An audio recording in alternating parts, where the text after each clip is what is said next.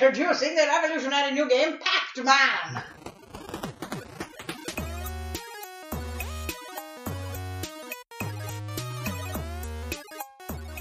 Welcome to the Downloadable Concept Podcast. Getting 5 out of 5 from IGN, it's The World Ends with Jeb Branch. I paid good money for that review. Scoring a 7 out of 10 on Why Do I Put Up With This Crap Monthly, it's Fox Lee. Pride and Tribulation. I'm awake. I'm so glad it wasn't a good joke. And I am still under a review embargo, Talon Lee. I'm going to break your review embargo right now. Oh my goodness. Ooh. Hey Jeb, what you been playing? Nothing actually. I was planning on spending Easter celebrating the birth of our Lord and Savior by playing Diablo, but We're the best HDMI gaming podcast. my HDMI cable died, so that left me with not much to do. Aw, that's a real shame. Sorry to hear it, man. So, Talon, what have you been playing? For the most part, I've been playing The Secret World, and I've been playing a lot of The Secret World, and mostly because I have friends who want me to be playing The Secret World. So then, when I stop playing The Secret World with those friends, I go and play Heroes of the Storm with other friends. I'm the worst. How come you're not playing anything with me? Because you don't like either of those games, apparently. Neither did you until people said, hey, come play this with me. Yeah, this is true. On the other hand, one of them lets me wander Just around. think- Go on, Jay. Just think, minutes ago I was talking about possibly buying The Secret World, like, no, don't do it. In a lot of ways, I'm I the worst see where friend. I see where I rank now. I am the worst. So, Makes you feel any better, Jeb? I'm married to him and I'm not getting any playtime with him. Ladies. I now legitimately feel really awful. I'm so sorry, people. Sorry, I'm going to kidnap you and make you play Never Alone at least. So yeah, Fox, what have you been playing? I finally caved and bought an actual X input compatible controller. Fucking X input, I hate you. It doesn't sound like a game. Well, see, it happened because I was playing Never Alone, which is, I've been using, what is it, X360 CE or whatever it's called. This is like an emulator thing that fakes your controller being an X input controller. But it seems to not work for Unity games in particular. There's some documentation about this. I don't really understand it, because I don't know shit on that level. I'm not that kind of a programmer. I'm what we refer to as a shit programmer. I believe that's technically a proctologist. They don't program shit. What's wrong with you? No, they just program the OS around it. Okay, that's more of a hardware issue, Talon. I think your concept of this might be a little bit skewy. Anyway, so now you have your new controller. Look, Anyway. there's no reason to get anal about this. The point is, Never Alone is unplayable if you can't aim the bolus properly, so I had to stop playing it, which really pissed me off. And then Talon got Ori in the Blind Forest, which is fucking gorgeous, and I wanted to play it very much, especially since Steam now has this library sharing feature. Yeah, Um, which is, by the way, I really like that feature. Yeah. I'm very glad they've done that. I was super surprised they did such a thing. Well, It's been around for a while. I know a lot of people are using it. yeah, I learned that apparently they're forgiving enough of it that there are families where the example I could give is the dad is actually in Korea and is doing his. I don't think it matters work. where you are. Yeah, and It seems to just be a case of give permission to this person, yes, no. Yeah, it doesn't matter who they are. I know lots of couples who do it, long distance couples who do it. which is amazing and lovely. Yeah, that's really cool. Anyway. Allison and I intend on doing it eventually, too. It's a level of commitment, We're sharing our Steam collection. Anyway, so I've been playing that. But I also had to stop playing that. I also had to stop playing that recently because I got up to the bit where you're escaping from the tree once it starts flooding, and I spent about 3 hours trying to bite my own teeth. I have very rarely heard someone as audibly frustrated as you were with that section of that game. You guys told me that it gets really hard, and I was like cruising along before that point going, this really is not that hard. Like, there's some tricky bits, sure, but like, and then just like, bam, difficulty curve, gone. Difficulty spike. Holy shit. Welcome to Super Meat Boy, motherfucker. Not a lot of fun. I'm not very fond of the whole hook shot grab. Oh, wait, you haven't gotten this far yet, have you? No, I stopped playing the game when I knew you wanted to play it because I figured it'd be better to let you finish it first. One of the air control things you get is basically a slingshot that you can target on projectiles or certain pieces of scenery or enemies. Well, that sounds like it could be cool. It is pretty cool, but they put it on a button where I don't really like it. And the range at which you can grab things is really very small. And aiming it is not super duper fun either. So it just turns out to be a frustrating experience because you have to do this like 17 fucking times in a row perfectly during this bit of the game. I want to eat it. The real Dark Souls starts here. It does raise the question. Enough about my gaming failure. Well, it does raise the question to me of exactly how long can a game ask you to play and not screw up? Really depends what kind of game we're talking about. Because turn-based stuff is going to be inherently a lot more forgiving about that kind of thing. Yeah. But consider Hotline Miami versus Hotline Miami 2. I haven't played Hotline Miami 2, so this is not coming from direct personal experience. But one of the comments I've heard regularly is because the levels are bigger, when you die because of something you couldn't control or just whenever you die, you don't get knocked back 25 seconds, 30 seconds of work. You get knocked back 2-3 minutes. Ooh. And that can feel like in absolute terms, there's not that much difference between those amounts of time. Sure there is. But it feels like so much more. Okay, in action terms, that's a long fucking time. Like, talk about editing videos or editing sound. You've done this. Yeah. 2-3 minutes is forever. Yeah. And, that's true of any action-based game as well. But on the other hand, I've heard people talking about Monster Hunter 4, particularly Quinn's of the Shut Up and Sit Down folks. He said that the most endurance-driven boss in that game taught him to not screw up for 40 minutes. Mm-hmm. I do not I imagine surely he's got to be exaggerating that number.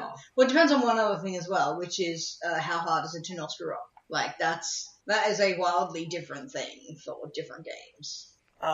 Monster Hunter, that sounds like a reasonable amount of time for Monster Hunter 4. Right. Like, I'm going to assume that's, tracking it and finding it and moving around it as well. It's not just one 40-minute slugfest like Muhammad Ali. No, it's probably about 3 or 4 20-minute slugfests. Right.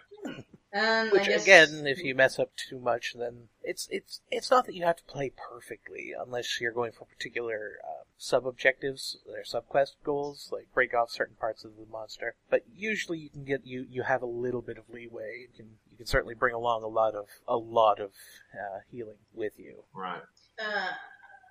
Last part of that question is probably how much fun is the experience, even if you do screw up. Like, if the experience of play is enjoyable enough that you don't have to succeed every time, then you've got no problems. But if you're playing something like WoW, where the actual game experience is not super duper fun to start with.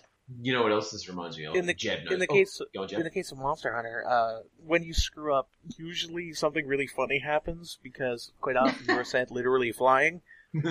So that can make it a little bit worthwhile. I know that when I've played, had some really hilarious mess ups that actually keep the screw ups from being too disheartening. Not a bad idea. Another game that I know Jeb knows, but certainly better than I do, is Dwarf Fortress, which is pretty much one long, slow, protracted fail state. Yes. How's this then? The ultimate goal of Dwarf Fortress is to lose in the most spectacular way possible. Really? Well, there's no win state, but losing is fun. Okay. At some point, it is certainly possible to make sure that your Dwarf Fortress is secure and safe, and everything is running well, and everything is protected, and it's really fucking boring. So, my most recent fortress wound up being attacked by the Were-Llama. Llama? Were-Llama. I see. I sent out my military. We dispatched the Were-Llama. Everything was good. We brought the survivors from the military down to the hospital room. At which point we were discovered through accident that 2 of the soldiers got bit by the Were-Llama, and then turned into Were-Llamas in the middle of the hospital. No, you didn't immediately execute the infected dwarves. Jeb's not Well, that we kind didn't of know they were cynical. didn't know they were infected until they turned into Were-Llamas. Ah, so you should just burn them all. We lost 40 dwarves that day. Which, is actually a 4,000 year released- investment. We released the vampire mare to help deal with the Were-Llama problem. So we encase the vampire mare behind stone walls. Oh, that in was order to do Vampire our accounting. Librarian Misty, wasn't Yes. it? Yeah. Now, Dwarf Fortress is a hard game in part because there's no victory state. You're mostly just trying to keep a whole bunch of systems in some degree of stasis, right? Mhm. Yeah. More than anything, you're trying to tell a story. Mm. Because something very amusing or interesting will happen when you play Dwarf Fortress. Right. Whereas there's games like Dark Souls, which are much vaunted for difficulty, but that also do things like allow infinite retries. I think Dark Souls 2 actually is slightly wonky on that front because it's possible to brute force, eventually kill everything in an area enough. 12. 12. Yeah, well, the If difficulty you of- kill it in Dark Souls 2, if you kill an enemy spawn 12 times, that spawn will no longer recur. Ironically, I think that was put in there to stop you from grinding too hard. Huh. So there's an XP system in Dark Souls 2. Yes. Well, the soul system. I haven't played these games. As you commit murder, you gain souls, which are experience and currency. It's not really murder when they're all dead already. Not all of them are dead already. Well, pretty much all You of can them. certainly murder living things in Dark Souls games. Statistically speaking, Fox says they were probably dead already. They're dead now. They certainly are. Most of the things that aren't already dead are monsters or bosses that are actively, very, very proactively trying to kill you. Anyway, Sometimes. Almost, yes, I'll give you that. Or Almost they're always. or they're livestock. Don't accidentally attack any cats. now, like, the central theme of Dark Souls is this punitive approach to difficulty, but also the ability to almost endlessly iterate. Yeah, well, it's... The difficulty of it is in the execution. Yeah, which might be well like Super Meat Boy and Ori. The difficulty in Dark Souls is staving off boredom of having to replay through the same section to get to the part that you had to dribble with. Yeah. Well, with Super Meat Boy and Hotline Miami, and I'm not going to say Ori necessarily, but with Super Meat Boy and Hotline Miami, it's a very fast pace, and if you screw up, you're only knocked back a few seconds at a time. And the reloading on both of those games is lightning fast, because they knew that they were going to make you do that again. Or it does reload incredibly quickly. As to how far you get set back, that really depends on where you put your save points. You do get game-based save points as well. Yeah. But, there's definitely stretches where you want to put one down. Now, in Dark Souls, the reloading, going back to where you were, that's not that fast. But then again, the whole game isn't very fast. They kind of No. want you to be very deliberate in how you move. I don't think that's a problem, though. Though I can see what some people say about it being more about learning the script of an area. Because, that guy's always there, that person always throws a firebomb. Yeah, you can't get used to an area so much that you can pretty much cruise through it as long as you don't, stop paying attention. It's a very deliberate pace. I called them Risen, didn't I? Close enough. They're hollows. I laugh because that's from Fire Emblem. They're hollows. They're hollows. We had to get our obligatory Fire Emblem mention. The thing I found in Dark Souls is the game is at its hardest when it goes against that. When it goes against itself. Yes. When like the most difficult boss fights aren't about iteration and learning patterns. They're about attrition or just damage raising. Yeah, reaction speed. Roll, motherfucker. Now, in The Four Kings is basically a damage raise. I think I mentioned Because this there's before. there's a spawn of a new king every, I think, 45 seconds or a minute or something like that. holy crap. Huh. So you have So you do to it down really each fast. king really fast. So you have to damage race these, which is a nice change of pace, but it also it's a form of difficulty that is different from the way you played the rest of the game. And they call them the Four Kings. There can be up to, I think, 6. I haven't gotten that far. I think I've mentioned this before, but I haven't gotten very far in Dark Souls at all, because I started with a 2-axe-wielding character, decided to completely forgo shields, and then accidentally attacked a shopkeeper really early on, so I got no bows either. But you did get the Uchigatana, didn't you? No. I Oh, got she didn't axes. kill- Are you not listing axes? Well, no, but when you kill the shopkeeper, you get the Uchigatana. Shark people? She didn't kill him. She just hit Oh, him. Oh, attack. no, I didn't kill him. I just hit him and I was Oh. like, oh fuck, I didn't mean to do that. I'll just run away. Oh, well, if you could have killed him, I'm pretty sure the one that you're talking about is the one that drops the Uchigatana. I don't want it. Anyway, the point is axes. You I see, went, I'm gonna carry a pair of axes and chop things in the face. Yeah, Fox has this attitude towards video games where she very much wants to approach them on her terms. And Yes. Dark Souls is a game that wants you to approach it on its terms. Yeah. Dark Souls lets you play it for the most part in any way you want.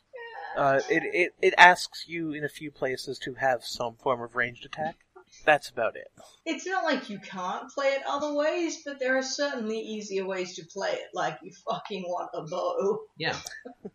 But enemies will drop those. It's like a self-imposed hard mode that you don't get any reward for in a game that's already pumped up for being hard. Now, the You fact can beat Dark Souls 1 and certainly Dark Souls 2 dual wielding shields. So Yeah, well, shields are a lot more useful. I'm not kidding. Shields are really good stuff. Right. And we have now the recent discussion around Bloodborne, which is taking a lot of the Souls formula and making it more, well, rewarding and reckless. Have any of us played this? None of us have played this as far as I know. So we're not really in a good position to No. observe on that. This is just what we've heard.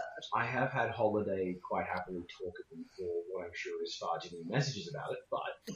now hold on a second, loading.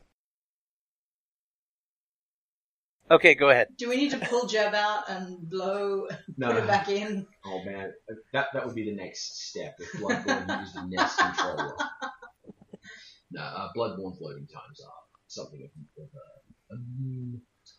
I'd say the I've phone games are watched not it. necessarily in this group, but I would love to see a challenge where you just have to cut buttons from your goddamn AAA game.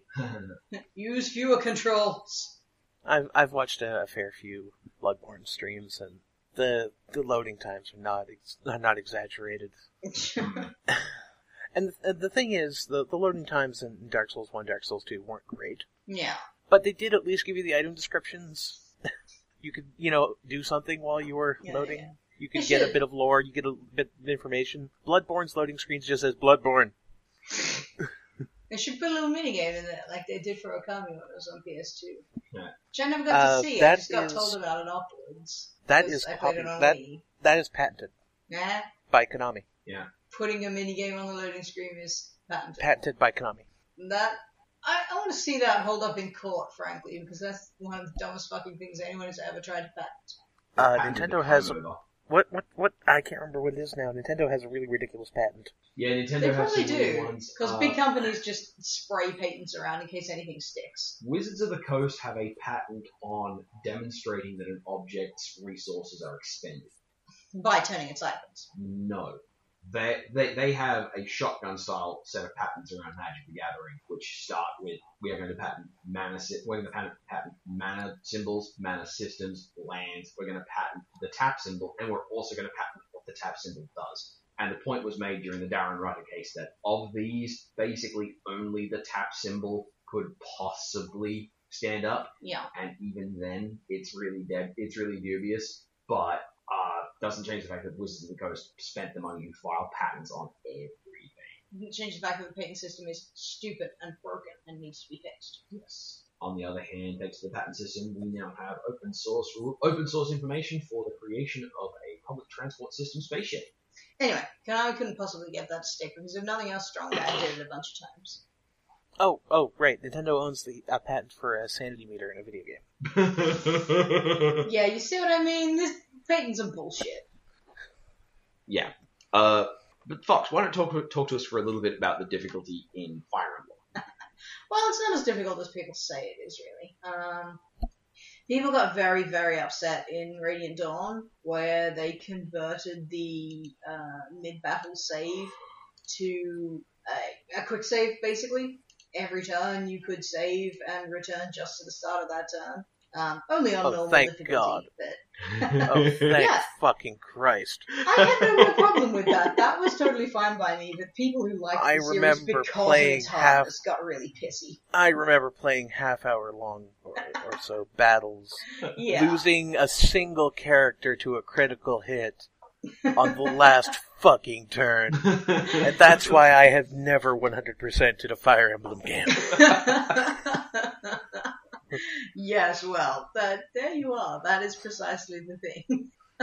One of And clearly it wasn't popular because they took it out again for Awakening, which is pretty much Awakening is what you get when you do a Fire Emblem game by fan consensus, basically. They took all the things that people said they liked best about the previous ones, like the multi-generational characters and the class branching and the retraining and the gay. Not the actual gay, it's just got the less implied gay than Radiant Dawn. Radiant Dawn had an actual lesbian. It was amazing. Are they allowed to do that? She like full on hits on other women and is not ambiguous or anything, and then there's not support where she basically takes it back and marries a man. Holy fuck! Is she a grotesque stereotype or a joke or? No, she's pretty neat. Oh. She's a dubiously aligned thief who, there is a thing where she's stealing to save her sick mother, so she's a bit of a stereotype, but she's not a lesbian stereotype. Yeah. She's just a thief stereotype. Yeah, well, thief is not a race. It's yeah, sure. Well, that's classist. There is a lot of classism in there, but that's our whole different discussion. Well, no, she's cool. The discussion of video game, like typically when difficulty comes up in video games, often what gets hidden underneath it is the discussion of accessibility. And Jed just mentioned these half-hour battles where at the end of it you fuck up. Well, just a random chance happens and something really terrible ruins your experience of the game. And the implication the game has is if you wanted to avoid this, start over. That doesn't respect the player's time in the same way. There's I was really, really glad when Fire Emblem went back to the handhelds. There was quite a fuss made when when Path of Radiance happened and it was back on the home consoles. People were like, "Yay, this is where the series belongs. It's getting the respect it deserves." But no, it should be on handheld. It should be something you can flip open and play a couple of turns in, and put it away when your bus gets to where you're going or whatever. That's a really good way to handle a turn-based strategy game. Having to, go to a separate room or shift from your computer to the couch or whatever and play you can spend multiple hours on a map easily in the mainline series. It's an unconscious expression of the values you expect of the game. Let's face it, a lot of games are still being designed for kids. Not marketed, but the fact of, kids... Well, especially Nintendo games. And they are usually still being marketed to, if not little kids, older kids at least. But still kids. They're being marketed to Nintendo fans, let's be honest. Yeah, true. That too. But, here in Australia, kids get 1 6-week break. I bet that 6-week break is used to clock through a lot of video games. Yeah, maybe so. In the United States, there's a 3-month break. In Canada, there's a 2-month break, I think it is. 3 months? Jesus. They take the entire summer off. The summer's not even that bad. Sissies. Well, anyway, the point is that these are being made... It's about 2 months for us, 2.5. Yeah. These things are being made for and targeted at consumers who have long, uninterrupted streaks in time, even if these games are quite clearly not aimed at actual children. Like Dark Souls is not a game for little kids. It's clearly not designed for people like that. Well, I mean, in one way, developers were trained to design games like that. Yeah. Because, games used to be for kids, and then the way that you handle time investments was modeled on that rather than on thinking about what an older audience would necessarily think was a good time frame for a game. Yeah, I don't care what anyone says. That the complete lack of a pause button in Dark Souls is ridiculous. Yeah, Dark Souls has a very sort of flavor is God philosophy. Like from top down, there's a lot of stuff which would be bad user experience design. Except that it's all in aid of, presenting that feeling of what Dark Souls is supposed to be like. Mm-hmm. Whether or not you like that is definitely a personal preference. I also do not enjoy lacking a pause button at all. Well, I am not there are times when I simply I have to get up and do something. Yeah, exactly. It's without there's no. It's a medical accessibility issue here, and the lack of respect for a player that demonstrates is it says to any player who has that situation, look. If you have a kid who needs attention on a semi-regular basis, this game isn't for you. Yeah. If you're a shift worker, if you're possibly going to go on call, if you have to answer calls late at night, if you have to answer a phone, yeah, with no notice, if you have a weak bladder, Yeah, all of these things if pile. you have a pet that's particularly demanding. All these things pile together, and in aid of its flavor, Dark Souls has said, look, we're going to tell those players with those very legitimate reasons and very legitimate needs that we don't care about them as much as we care about our flavor. Which I guess is actually at even with least the a bit flavor, dickish. I guess actually even with the flavor, that's not a very good case necessarily, because adding in a pause function doesn't mean you have to pause during the menus or, pause while you're rummaging through your inventory or anything. You can just have an actual pause button that does nothing except blank the screen or whatever. Yeah. Freeze the state and, shut down the online connectivity. There you go. You could even get kind of, you could even put limits on it, like, no, you can't pause in combat, or if you pause, your body drops down dead in this area and you're a ghost dead. Like, that's how we signified pause. Terrible idea. Well, you could just do that with the dark sign. Good point. I don't know this game very well. The point is that if we jump Dark across... Dark Souls does give you essentially hollow yourself button, like a suicide button. It just kills you and sends you back to the bonfire, yeah. When I reviewed Hotline Miami, I finished it in one sitting. I sat down at 9 in the morning and I stood up again at 5, and I had not done anything that day aside from play Hotline Miami. And that game was very hard and very frustrating. Like, even just remembering some of the choke points that game gave me, I'm surprised I finished it. Mm-hmm. And in that case, I don't think many of my friends, when I first sat down and wrote about that game, I had in the back of my head, I know so many people who will not be able to finish this game in one sitting. I know so many people who will I have a friend who has a bad heart. I'm not going to recommend that they play Hotline Miami because it's too frustrating. If I don't want to increase someone's blood pressure over a video game in a way that's that relentless. So accessibility in difficulty, they don't have to be at odds, but we've got all these design metrics and mantras in place that kind of put them there. Which is why turn-based and puzzle-based difficulty creates this other problem, because there are so many puzzles that we have designed which, without even considering it, we have made hard to access. Color-based puzzles, or sound-based puzzles. Myst is a game that a deaf gamer couldn't play. Yeah. I was going to talk about online connectivity as an accessibility issue as well, which is more or less a classism issue, or I'm going to say racism, but I mean this in the sense that Australians understand racism to be, which is more about your nationality than your phenotype or ancestry. Mostly because we whitewashed the country rather heavily already. And the people we like to hate are Americans. We don't really care where they came from. We also, just a disclaimer for anyone overhearing this is not a pair of Australians who do not think that we don't treat the Aboriginal population. Oh, Jesus Christ, no, we fucked them. We are awful to them, and the current government can quietly burn if, I didn't vote for those assholes. Yeah, I'm really not happy with it. Setting that aside. But yeah, there's a lot of places where connectivity is not as reliable as it is in the middle-class American areas that games are mostly designed to angle towards, or the incredibly densely populated, well-infrastructured Japanese areas that the games are designed towards. Yeah. So, trying to multiplayer Diablo 3 with a friend I knew in real life was a horrible experience. Because we just got an absurd amount of lag, and every so often we'd be going fine, and we just both randomly died to something because the game wasn't working at its proper speed. Bear in mind, this friend of ours lived not only close enough that we saw him every week. We could have done local multiplayer with this game. That wouldn't have been trouble at all. We could have landed, yeah. But that was not an option. You could have yelled across the street what you're doing. Yeah. Pretty much.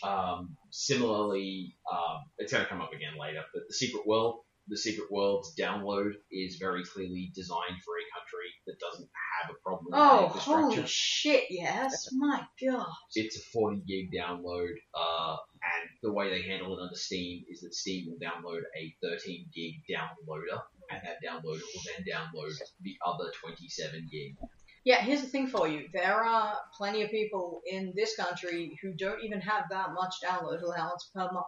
If you're on a cheap plan, probably have less than 40 gig a month. And to bring up another all-star that we kind of, we're very fond of, Never Alone.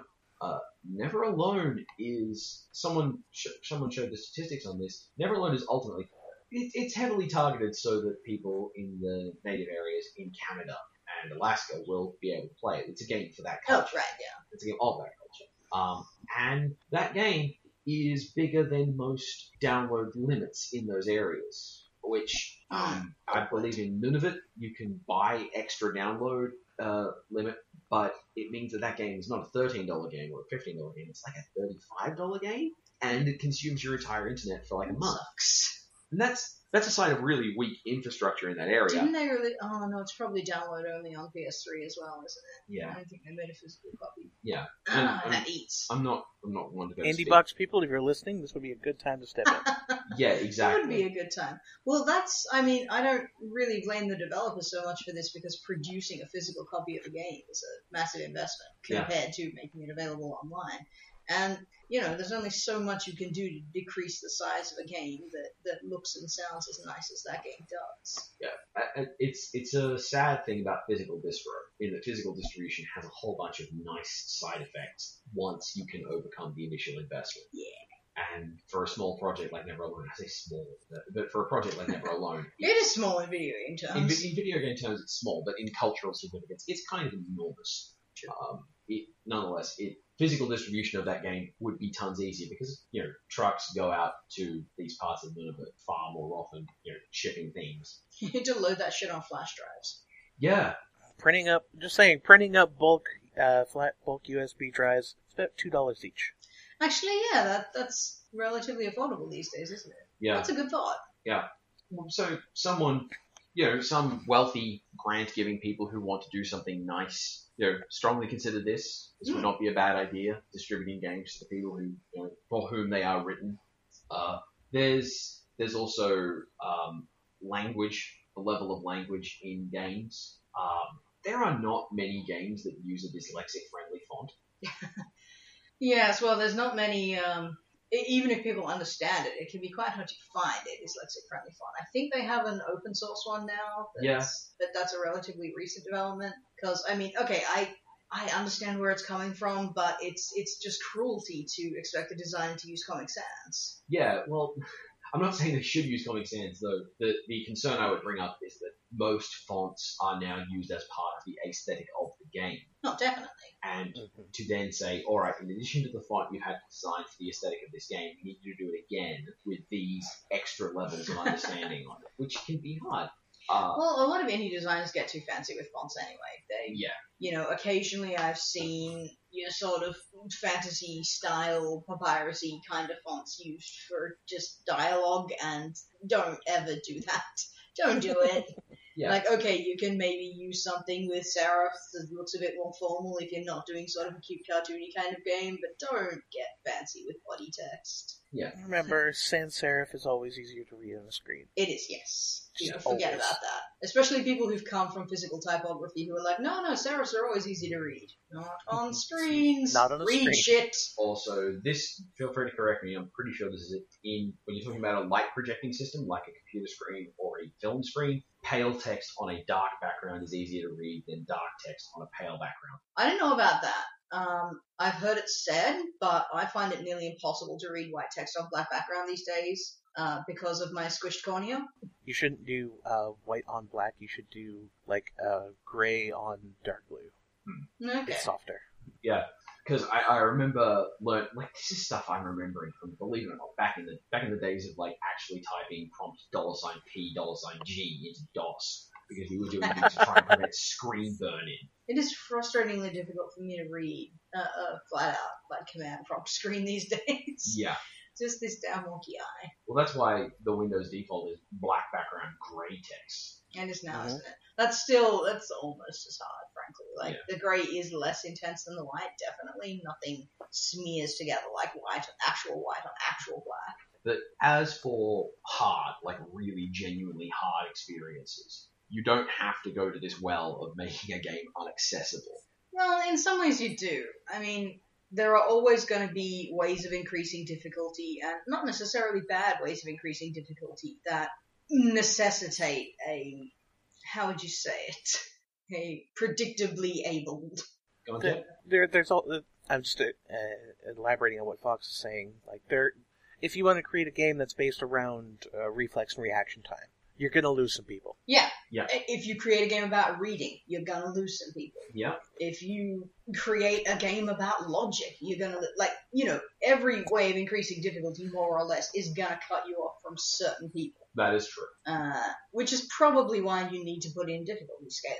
Real, actual difficulty scaling. Yeah. To at least mitigate that as much as you can. Let people adjust things for whatever suits them. Some objective idea of a good difficulty is completely worthless. And related, go on, Jeff.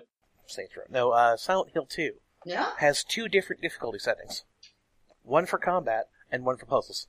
Nice. There was That's a really good idea. The highest level of puzzle difficulty has you arranging Shakespearean works by chronological order.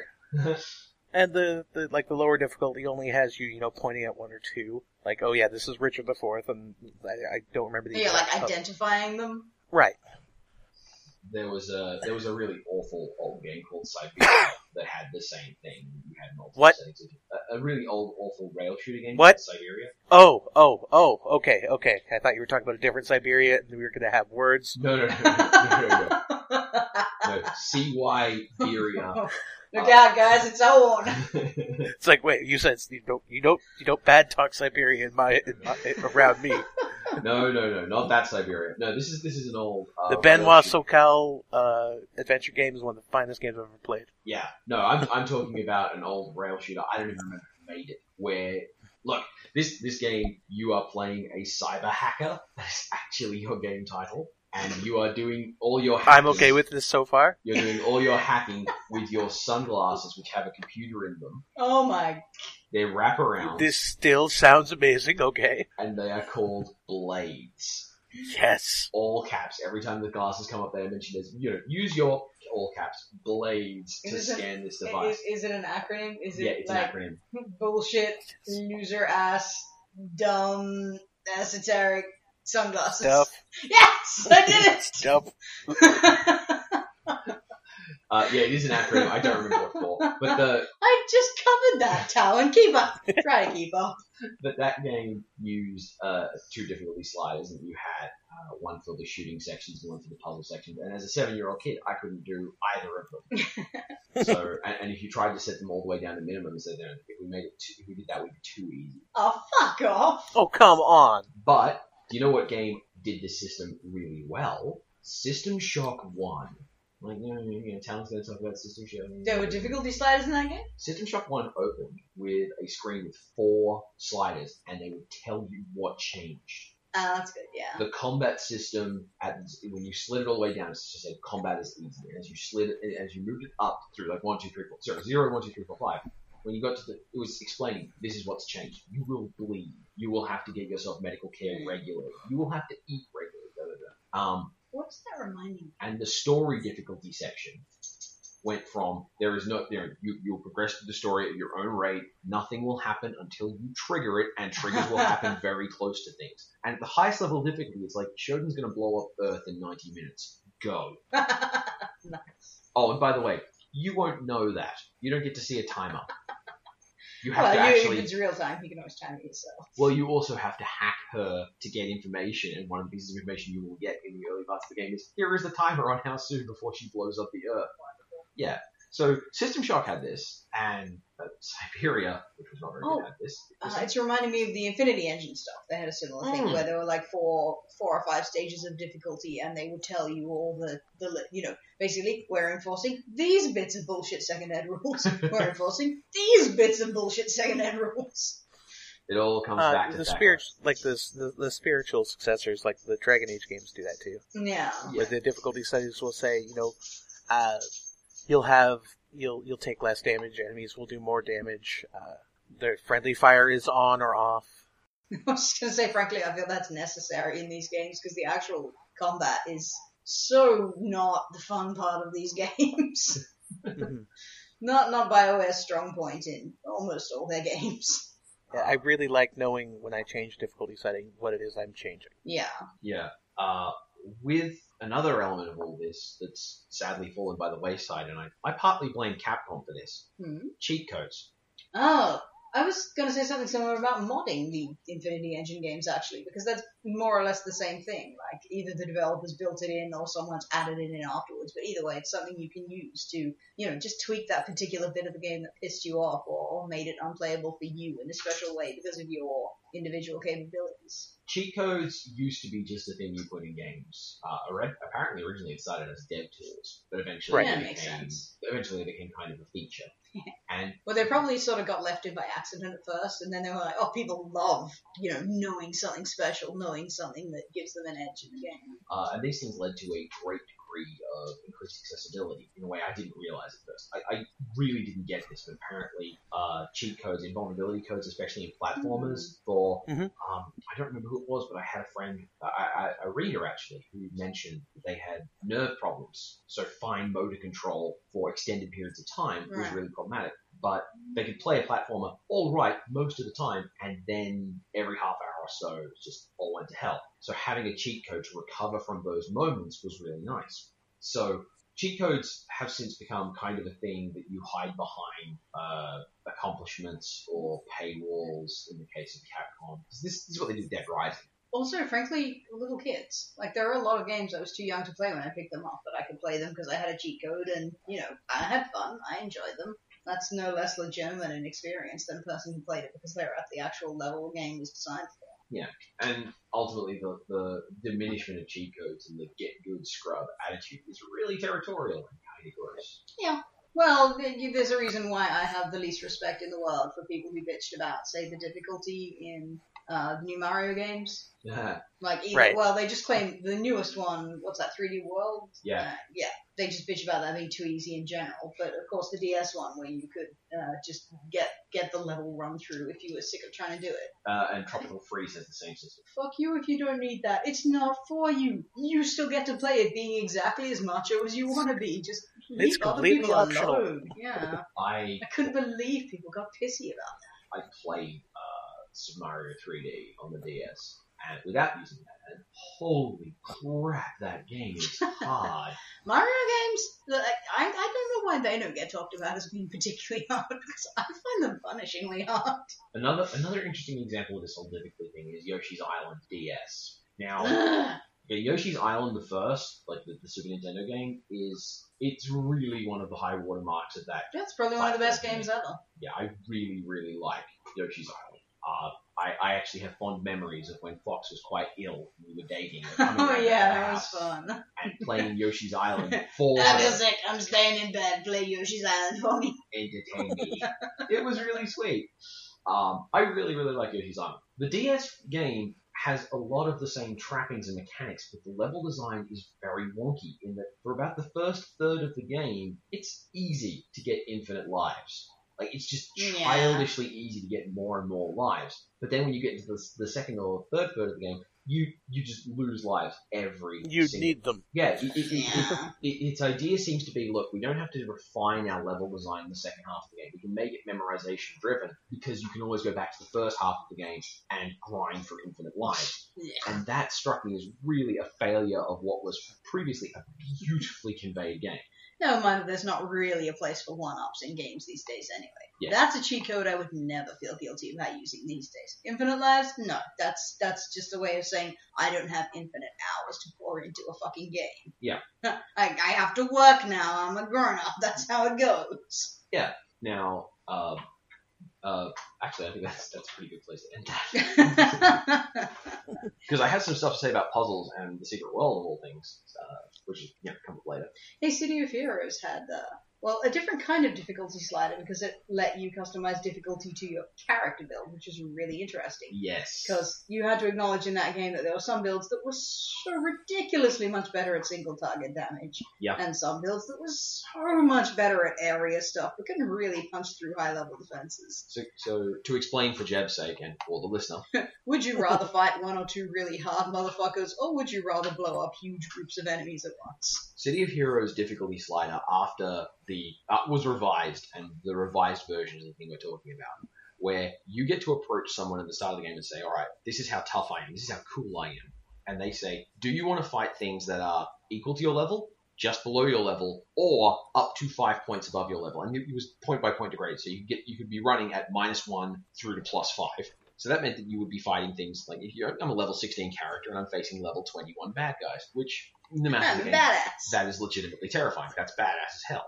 But you could also say, I want to fight as if I am more than one person, because in City of Heroes, when extra people joined a team, the enemy spawns got more people, not higher level people. Yeah, God, this is something I want to see in MMOs now. I don't know if any of the other ones have done it. I haven't seen it since, but just the idea that what spawns for you to fight is based on your goddamn team. It's not some fixed value and you have to adjust your team to fit. It's no, get however many friends you do or don't want, we'll make it fit.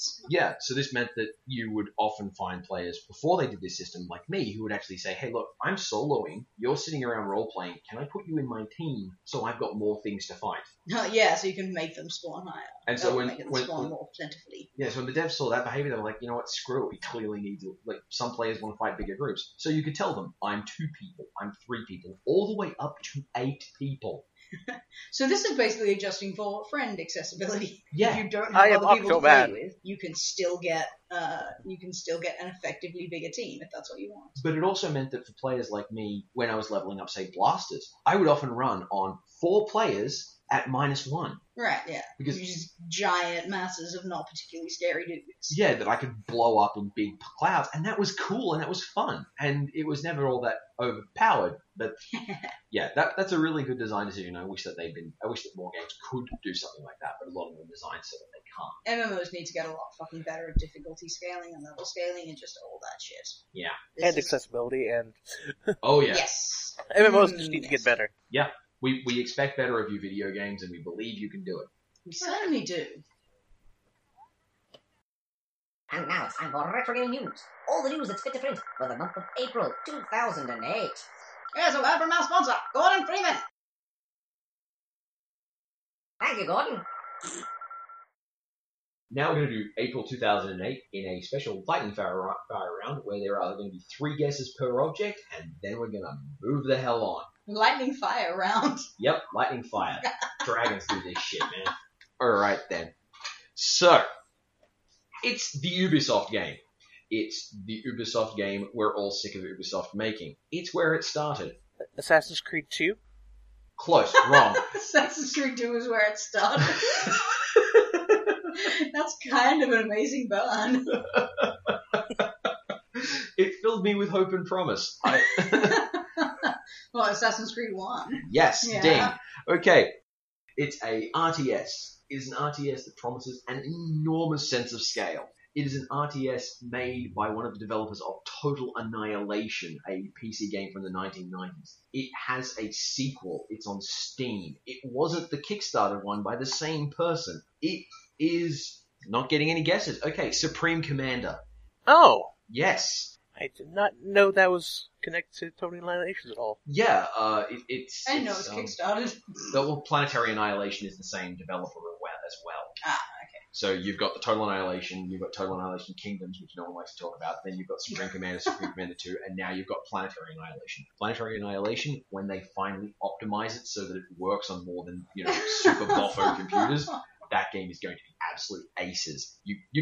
You can build a machine that ingests planets and turns them into tanks. You can build Galvatron? You can I fucked that up! You can build Unicron. Unicron! You can build Unicron? You can build Unicron. That's the kind of game we're talking about here. You can build Just unicorns? that, you guys will never know how badly I fucked that up. You can build unicorns? You can build... Actually, you guys also can build unicorns. Hold on, we need to let Game of the year. Yep. Tom go past the mic stand. Unicron and unicorns. And Galvatron, apparently. All right then. It's a NDS release of a action RPG series from Japan that was originally not ported on a lot of consoles or to Australia because we considered it too hard.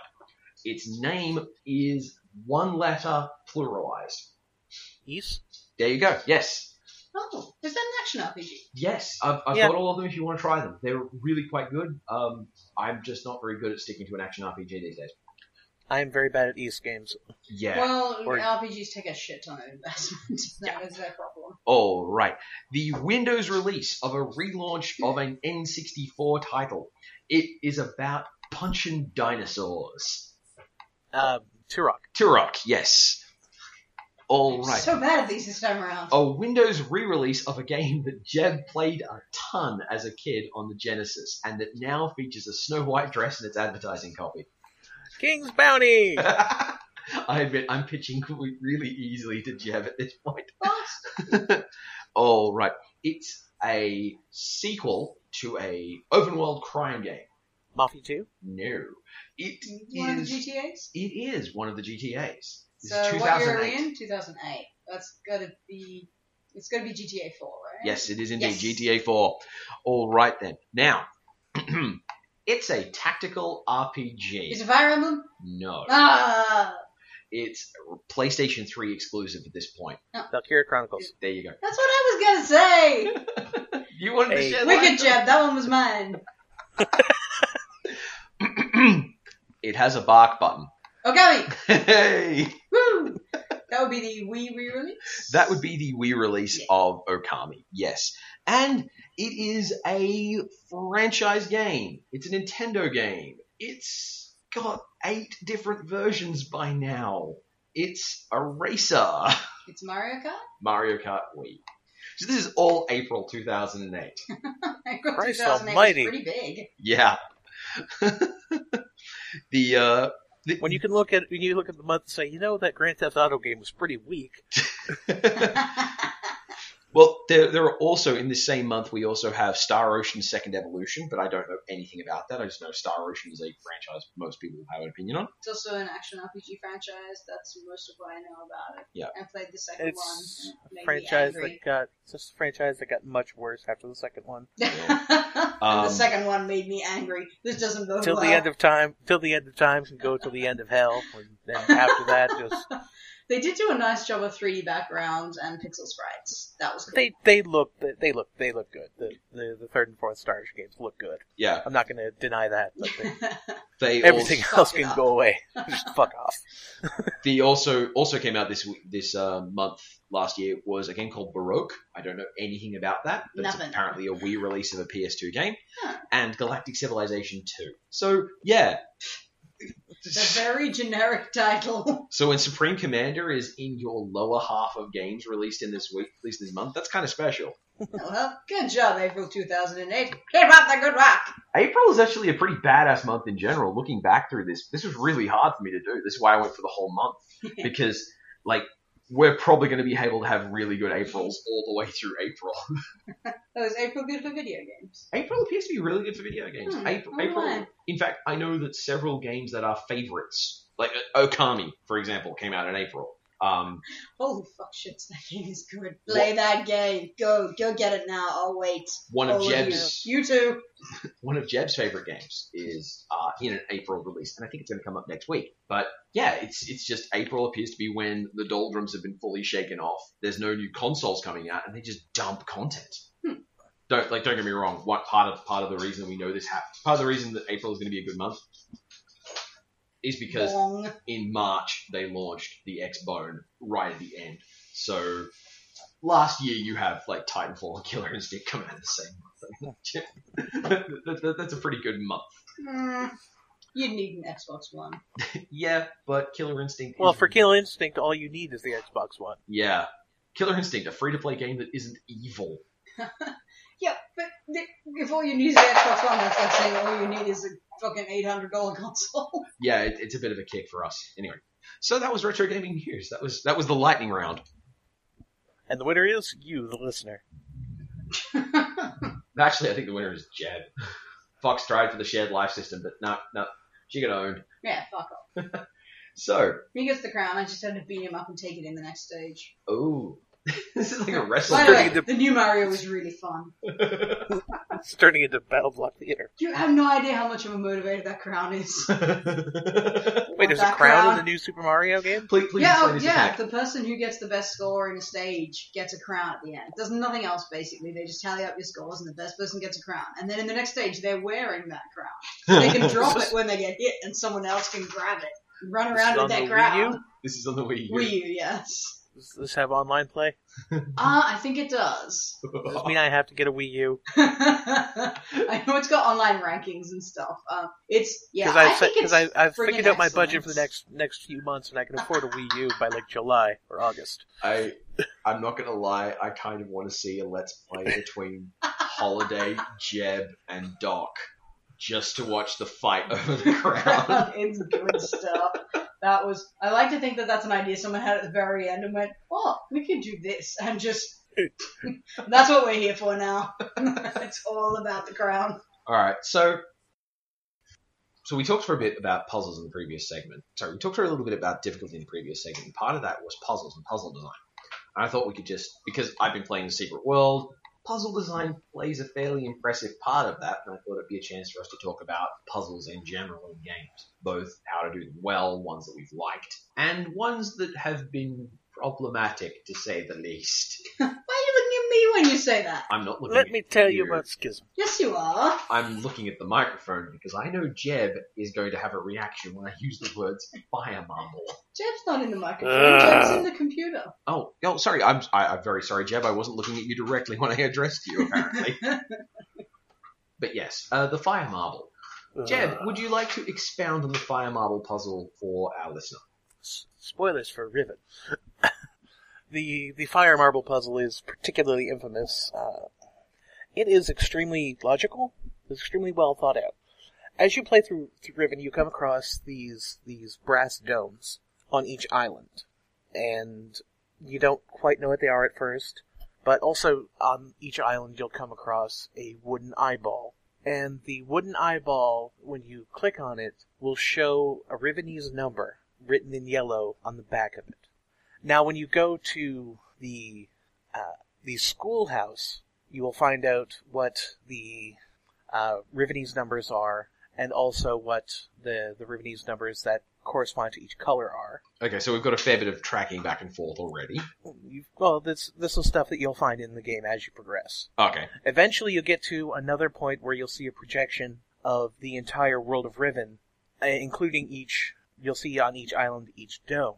If you've been recording which number goes with which dome, you'll be able to then, when you get to the fire marble puzzle itself, you'll have a grid represented that is the entirety of the map of Riven, just as represented as a large square grid, and you need to place these colored marbles you'll need to place a colored marble on each location where there's a brass dome. But there are 6 marbles for 5 islands. Right. And you need to place the right 5 marbles. The one that you don't use, and you have to kind of think about the character of Gen, the antagonist of the game. Since the numbers are written in yellow, he wouldn't use the same color, so that's the one you have to leave off. Are you kidding? I'm not kidding. That is pretty impressively annoying. It makes perfect sense in game. It's just very, very aggravating, and I'm certain a lot of people at this point consulted GameFAQs. I can't help but wonder, is it by any chance a yellow text that appears on a red or green ball? No, all the wooden eyes are yellow. Oh, okay. So, sorry, just briefly wondering if they had somehow also made this harder for colorblind people when it was already quite hard. The Myst games have accessibility problems. Like the first one had a music puzzle that obviously you could not play through if you were deaf. There's lots of color puzzles. Myst 4 had several sound-based puzzles, but Myst 4, for as much as we don't talk about Myst 4, did have a very nice hint system, which was one of the earliest ones I'd found where you could get different levels of hint. Each level of hint you got would start out by just kind of nudging you in the right direction. Have you tried looking at this? Have you seen how this device works? It eventually got more and more specific, like you need to start arranging these these mechanisms in a certain way, and then finally you just say, look, just tell me what the answer is. That's really good. I've seen some game facts written in that kind of style as well, and I really appreciate those. Like, most of the time you just need a hint. You don't actually need the full solution. It's nice to still be able to work something out. I really like I have used a few hint throughs before, and I really like them. Yeah. As opposed to, say, Professor Layton, where the hint system was that same kind of thing, but a lot of the time the first hint was just like, it's a puzzle. Look at the puzzle. Look at the puzzle carefully. What the fuck did you think I was doing for the last hour, you top-hatted fuck? Well, I was this hint through system you mentioned. Zork Zero had it. Yeah? That's like 1990. I would not have expected that from a Zork. Yeah. Well, in true Zork style, it was mendacious in that when you typed in hint or give me a hint. I remember that very distinctly as like a 7-year-old kid actually typing "give me a hint" to the game, and it went, okay, here is a massive menu. Like, holy crap, this is amazing. A menu? Yeah, because it would say, all right, where are you stuck? And you get a big menu to select God. through where you were stuck, and you click on an area, and then it shows you a whole bunch of other stuff. Where it was like, okay, are you stuck on this? Are you stuck on this? Are you stuck on this? And that was really, really nice. 4 of the areas didn't exist. In every single one of the areas, there was a puzzle that didn't exist. We're just fucking with you. Well, no, it was done very deliberately to make sure that you didn't just go looking at the hint section to try and find guidance in general, but rather that you would, if you were stuck on a problem and you could identify that problem, you could ask the game for help with that specific problem. So I thought that was really good. Also, it would dick with you if you tried to use it to get past the copy protection. Oh, this I remember. Yes, the copy protection in the game was... It used to be that there would be copy protection like at the start of the game. It's like, look up this page in the manual at the back. Look up. Yeah.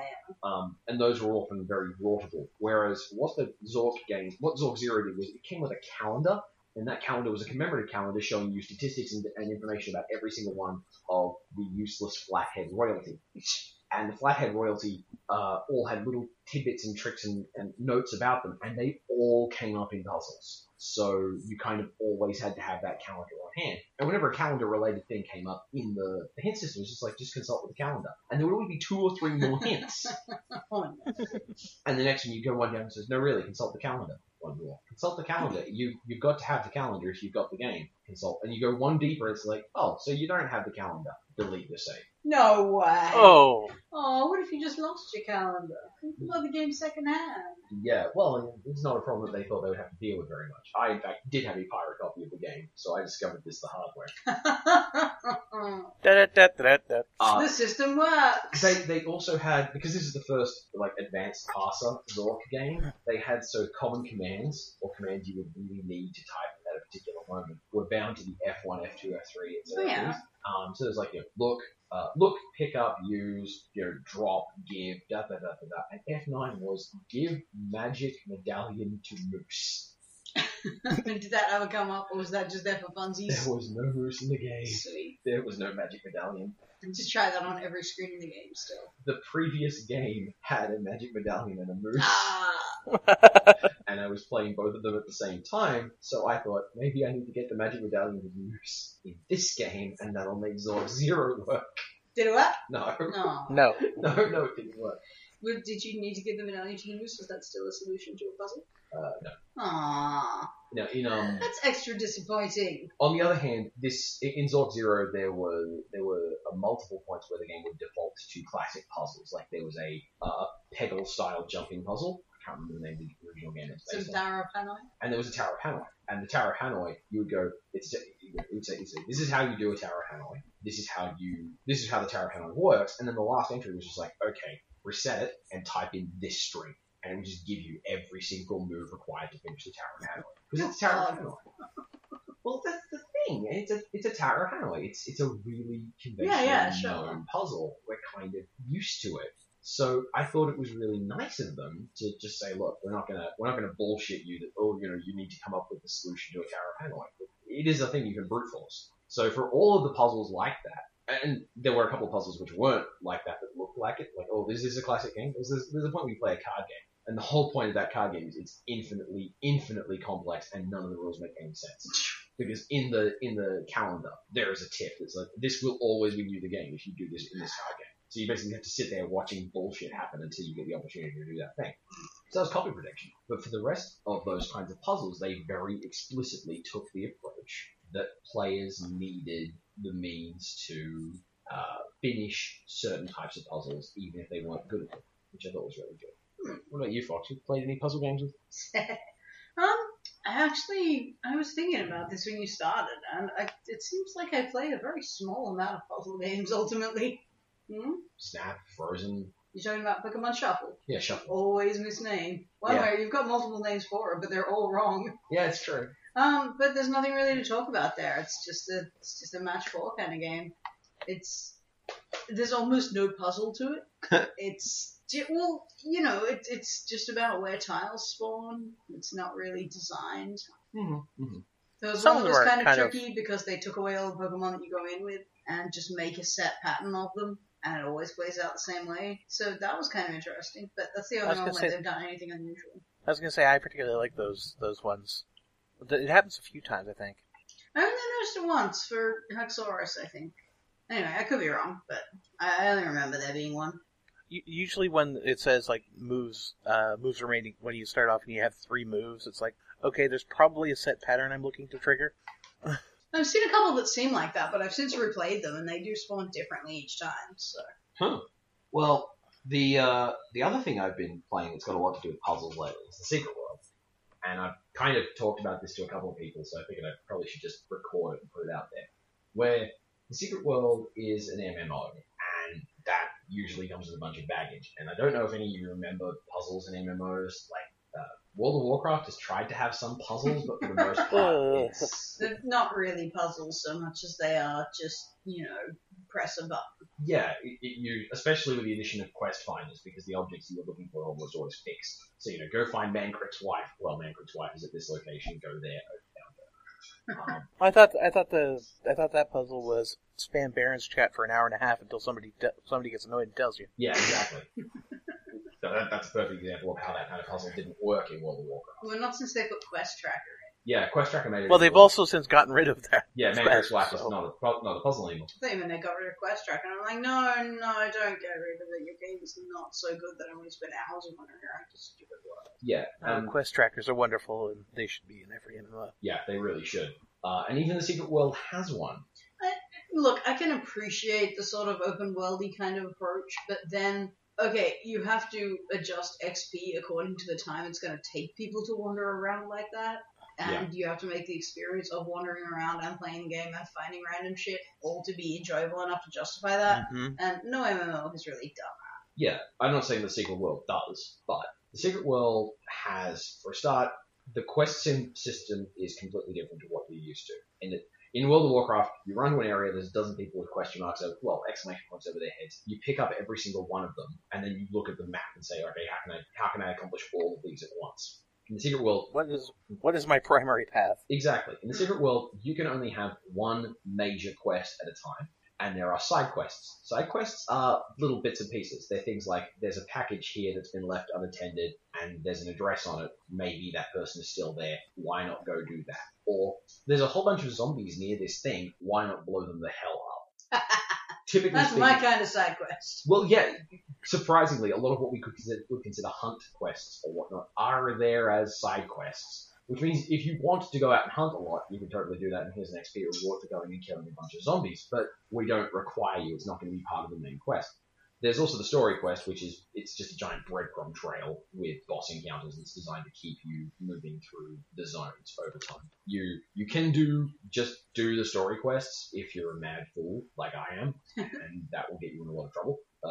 You'll get 2 major boss fights and just get smeared across the scenery because you haven't bothered to do anything else. But the major quests are where it gets interesting, because the major quests come in 3 flavors. You've got normal, which is just MMO style. Alright, here we have it has 7 levels of this one quest. First, we want you to go out and pick up these things. Now we want you to bring those things back to the person who sent you for them. Now that person is going to make them into weapons. Now we want you to test those weapons on zombies. Now we want you to take all of the weapons you just made down into the sewers and blow up a big thing for zombies.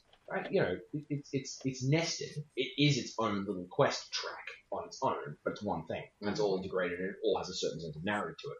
Then there are sabotage missions and investigation missions. And sabotage missions are just basically it's a stealth mission, and stealth in MMOs doesn't usually go super well. It's usually pretty bad. And I'm not going to say that Secret World does it perfectly. Sabotage missions, I do find them very frustrating, and lag can occasionally mean you get spotted by things you don't need to. But sabotage missions are almost all solo instances. Other players can't come along and fuck them up for you. You go to a door, you step inside, and it's like, all right, great, you are now playing the stealth game. You are now trying to dodge the lasers. You are now trying to avoid being spotted by the guards. I do like that they seem to instance things heavily. Mm-hmm. I don't know where open world design became like the holy grail of MMOs, because I think it's a horrible idea and I wish they wouldn't do it. Yep. So anyway, nice to hear that Secret World isn't all folating that concept. And also, in sabotage missions, typically, if you fight anything, it's a reduction in the XP reward. Sabotage missions are explicitly not about combat. They want you to try and think your way through them. So, points to them for that. Then there are the investigation missions, which are kind of mind-blowing in that I would not have expected anyone to put these in any game. These are the puzzle ones? These are the puzzle ones. So I did a couple of investigation missions in the very first areas. This is like your introduction to these things. And in one of them, let's see, first I had to walk down the street listening very carefully to the sound coming out of my computer, because where I was looking for an underground tunnel and my footsteps changed sounds based on that. Oh, God. So right there, that's a problem, because I normally play these games with the sound off. Exactly. But it's also noted that you can rest the mouse. It notes if you're differently able in the guide on their website. If you're differently able, you can't hear it, rest the mouse under your character's feet, and it'll change icon. Oh, that's nice. Which I thought was just a really nice touch. Then I wound up going into working out which building in the town hall was referred to by a slang term, finding in that town hall paintings by Albrecht Dürer, and recognizing that they were by Albrecht Dürer. Because there were paintings all over the walls. And not typically with an MMO, it's like, okay, the one that you want to look at is lit up. No, they're all lit up, and they all have plaques, and all those plaques have cryptic messages. The only one you're looking for is the one by Albrecht Dürer. Who is, by the way, not a particularly pop culture well-known kind of painter. We're not talking about a famous painting that people would recognize, even if they're late. You're really not. And then underneath that, there is an inscription which refers to in the history of kings, which is a Bible reference. And you look it up, and you're like, hang on. Sorry, no, it refers to a clock. And it refers to a clock in the time of kings. And you look at a clock, and you realize that clock has been stuck for literally centuries. It's like, it's got 3 numbers. It's funny. This is a Bible reference. It's a Bible reference. Hang on. There are 3 numbers. Oh, it's 2 Kings 3:19. Sorry, 3:11. I think that's it. And that gives you a verse, which then gives you a sequence of numbers, because it's a reference to King Solomon receiving tribute from the Queen of Sheba. You then punch those numbers into a passcode on the back of a church, which then takes you down into a basement where someone's computer is unattended, and you have to hack it using passwords that you deduce from the town itself by looking up on a browser in-game the real website that we can go to now of this town to find the fictional town's promotional website, complete with all sorts of it's like a full tourist website. Good fucking Christ. And this is the first thing. By the end of the investigation puzzles we had at one point, and I do this with a friend who had done these puzzles before, and she was like, okay, look, I gotcha. Like, if it gets too hard, I'll just step in. At one point, we were reducing sheet music to letters to decode a word to put back into sheet music to play on an instrument. This level of cryptic... That actually sounds like the easiest thing you've described so far, speaking as someone who has a very basic understanding of sheet music. This bullshit level of cryptic crossword massiveness, and they are huge, and they are elaborate, and every time I look at one of them while I'm doing it, am I seriously doing this? Because the whole point of this is to evoke the feeling of these big National Treasure style stupid conspiracy nonsense. But they do it so well, and the best thing about this is they're repeatable. Why are they repeatable? All the missions in Secret World are repeatable. They're all timers. So if you really like just killing zombies, you can go back and do the killing zombie stuff. That's cool. If you want to go back, that's fine. We're cool with that. You don't have to wait a while. Yeah. But still, the thing is, if you finish what they call a normal mission, and its cooldown timer kicks in, you get, I think it's 2/3 of the original amount of XP. Oh, if you repeat it. Yeah, if you've done this before, you know what's coming. It's not bad. If you do a sabotage mission a second time, it gives you 80% of the XP. Because knowing something isn't going to help. This is an it's more about execution. execution. Investigation puzzles, for a start, they give enormous amounts of XP. They give you 10%. And they go down to 10% the second time.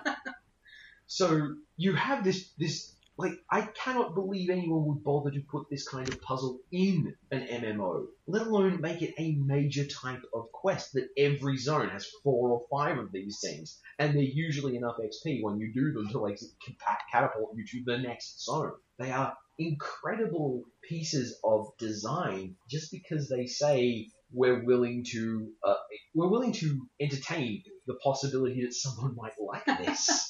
Well, more importantly, we're willing to accept the probability that someone won't do it that way. Because, that's a risky proposition for a designer. Yeah, people are a lot less likely to do content like that than just, let's bash up some zombies. Especially in an MMO. People have expectations of it.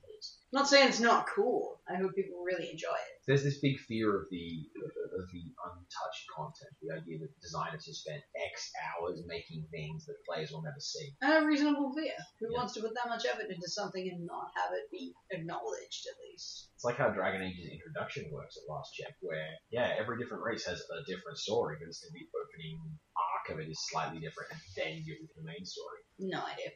Ultimately, I've only ever played one character in Dragon Age. Ultimately, Jeb is the Dragon Age expert on this. It only applies for Origins. Right. So, which is where the word Origins comes from. Oh. So you get to play the introduction for it varies, depends on race and class. Oh yeah, I think I got a different one because I played a mage. And I think mages are all pretty similar. Mages all start in the Circle Tower. Yeah. If you're an elf, warrior, or rogue, you can either have the Dalish elf origin or the city elf. Any dwarves start off as either a dwarf, noble, or commoner, and humans start off as a noble. I, of course, played an elf boy wizard.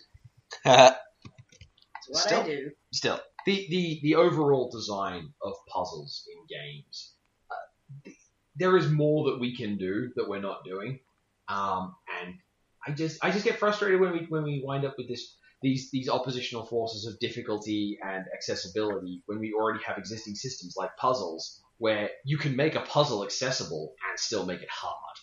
Like with the footsteps thing. Like we want you to walk up and down the street. You definitely have to walk up and down the street paying attention to something changing. But if you're deaf, we're not going to make it be the thing that you can't pay attention to. Well, for color-based puzzles, just, make the objects different shapes or add a design on them. Yeah. So they at least, if you can't go this is yellow and this is red, you can at least go this has a swirl on it and this has a spike on it. Yeah. It's not hard to do this. Those are really basic steps, but, that solves one of your accessibility problems and it costs you so little. So just do it. Yeah. That's all for this week's episode of the Downloadable Concept Podcast. Until next week, that's been Fox. That's been Talon. And that's been Jeb. Stay tuned next week when we have our exclusive first look on an upcoming feature. Nolan North is Steve Blum in Troy Baker's Hey, It's That Guy, the Yuri Lowenthal story.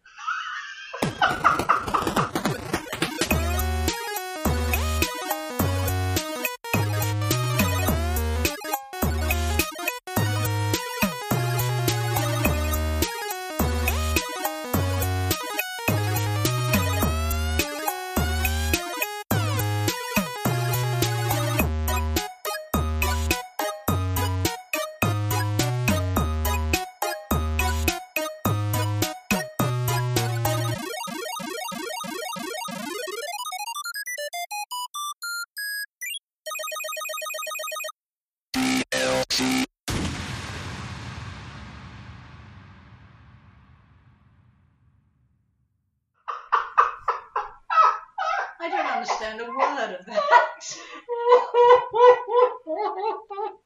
I'm so uninformed. You've murdered me. Yeah, Talon is Points. unavailable. He's all red. I'm sitting here thinking, okay, he's going to end it at that point of the joke. He's going to end it at that point. No, he's going to keep going. Alright, stopping recording.